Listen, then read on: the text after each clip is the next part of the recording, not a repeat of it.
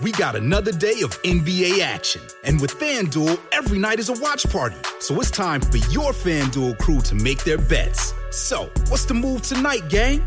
You know that new customers who bet $5 get $200 back in bonus bets if you win. Woo-hoo, we're heating up, fam. Bet all the stars with all your friends and make every moment more only on FanDuel. New customers bet $5, get $200 back in bonus bets if you win. Make every moment more with FanDuel. It goes down in the DM. It go down in the DM. 21 plus and present in Virginia. First online real money wager only. $10 first deposit required. Bonus issued is non-withdrawable bonus bets that expires 7 days after receipt. See full terms at FanDuel.com/sportsbook. Gambling problem? Call 1-800-GAMBLER.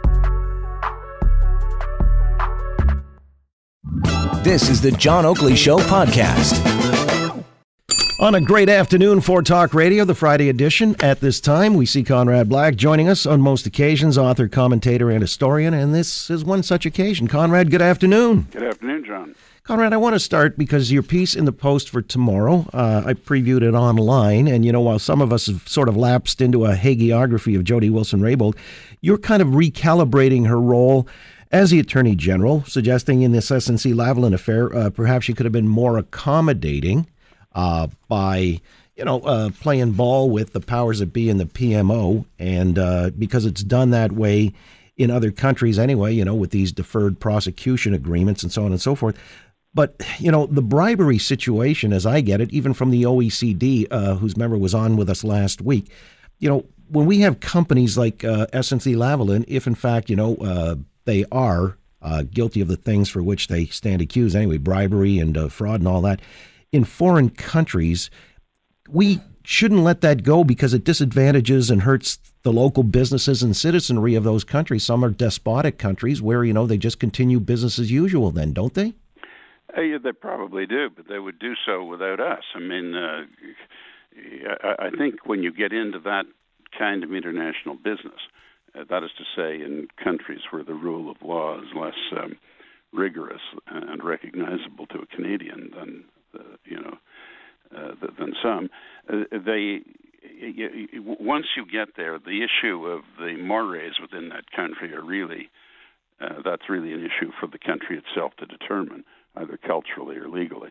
I mean, we're essentially, in this case of Lavalin, I think, talking about Libya, and I understand, and I'm not surprised to learn that a lot of bribing of officials goes on there. Now, if it's not our people giving the bribes, then it will be those of other countries, and they will get the business, and the shareholders of those other companies from other countries will get the benefit of the business. So I think we have to decide not to try and remake the world, but do our best with the world as it is. Now, you draw the line somewhere, and I was very clear to say that if this was a double kickback arrangement where our own people we're getting a percentage of the business sold in a corrupt way, that is something we should act against.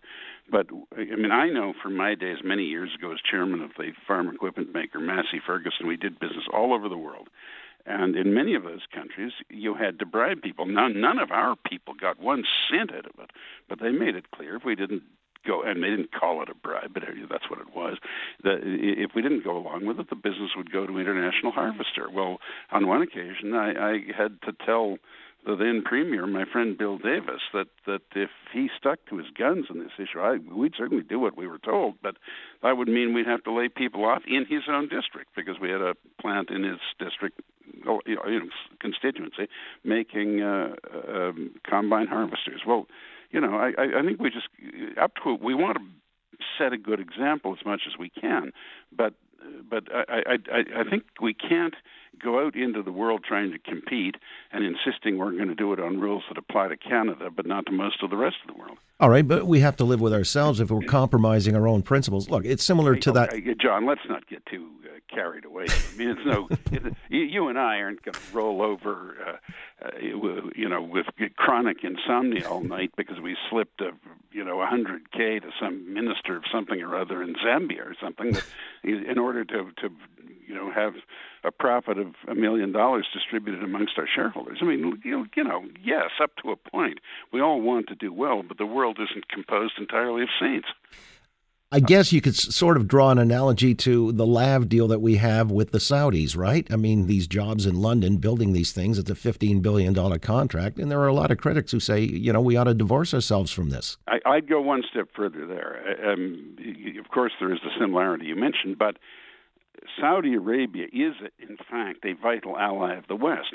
If they hadn't tanked the oil price when they did, I have no doubt that the Russian government under Putin would have caused much more trouble in Latvia, Lithuania, and Estonia, which are NATO countries, as we are.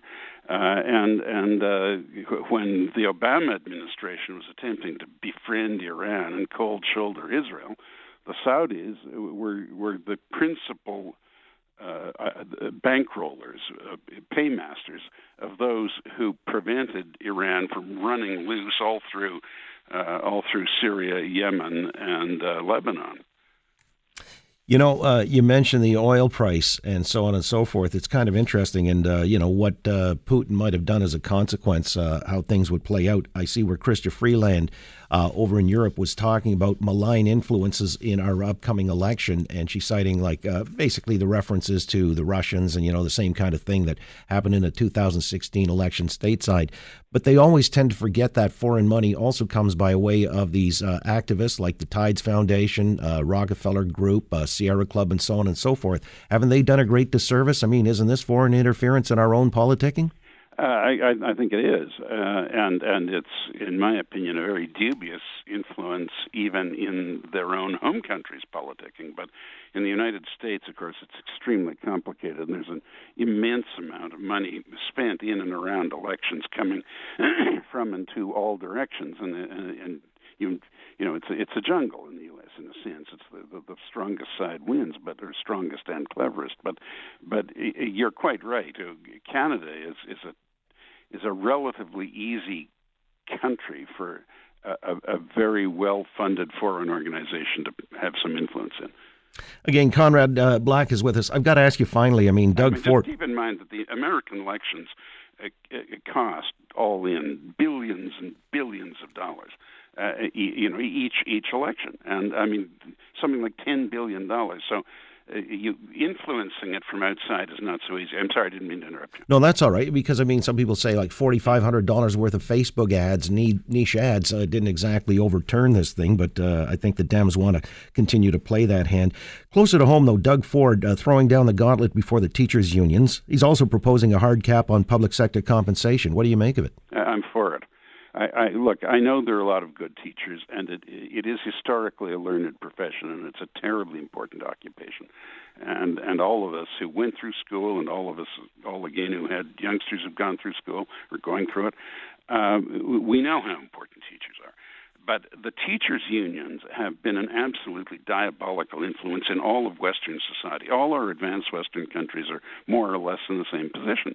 We have put more and more and more money, consecration of a bigger and bigger chunk of growing gross national products into education to get less educated people. And you can't look anywhere except the teachers, finally, because the tools of education have improved. All the benefits of the Internet and so on are available, which we never had any of that when it was a long time ago, but when I was in elementary school. And yet we get progressively less well-educated people. And, their own scores show declining results. And the teachers' union recommendation is to stop testing them. Not improve the quality of teaching, stop testing them.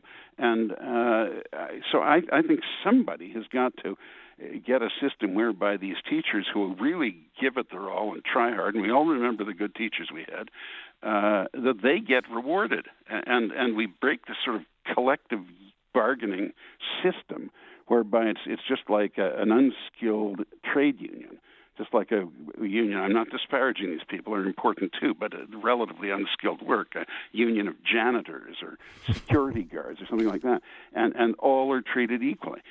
We have to encourage good teaching, good results, judge the results, and get a better return on our investment. Fine to talk. I like that. Doug referred to them as union thugs. To you, they're the diabolical influence. So it's just a matter of semantics, I guess. Thanks, Conrad, for your time. As always, we'll talk next Friday. I think Doug has a bigger audience than I do. Thanks, John.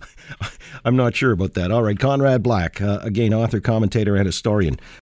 Thanks for listening to the John Oakley Show podcast. Be sure to rate, review, and subscribe for free at Apple Podcasts, Google Podcasts, and anywhere else you get your on-demand audio. For most of us, crime is something we see on the news. We never think it could happen to us until it does. Loved ones are gone, and for the survivors, the scars will never heal. I'm Nancy Hixt, a senior crime reporter for Global News. And on this season of Crime Beat, I'll take you inside some of the most serious crime stories I've covered. Season 6 of Crime Beat is available now on Spotify, Apple Podcasts, Amazon Music, and all podcast platforms.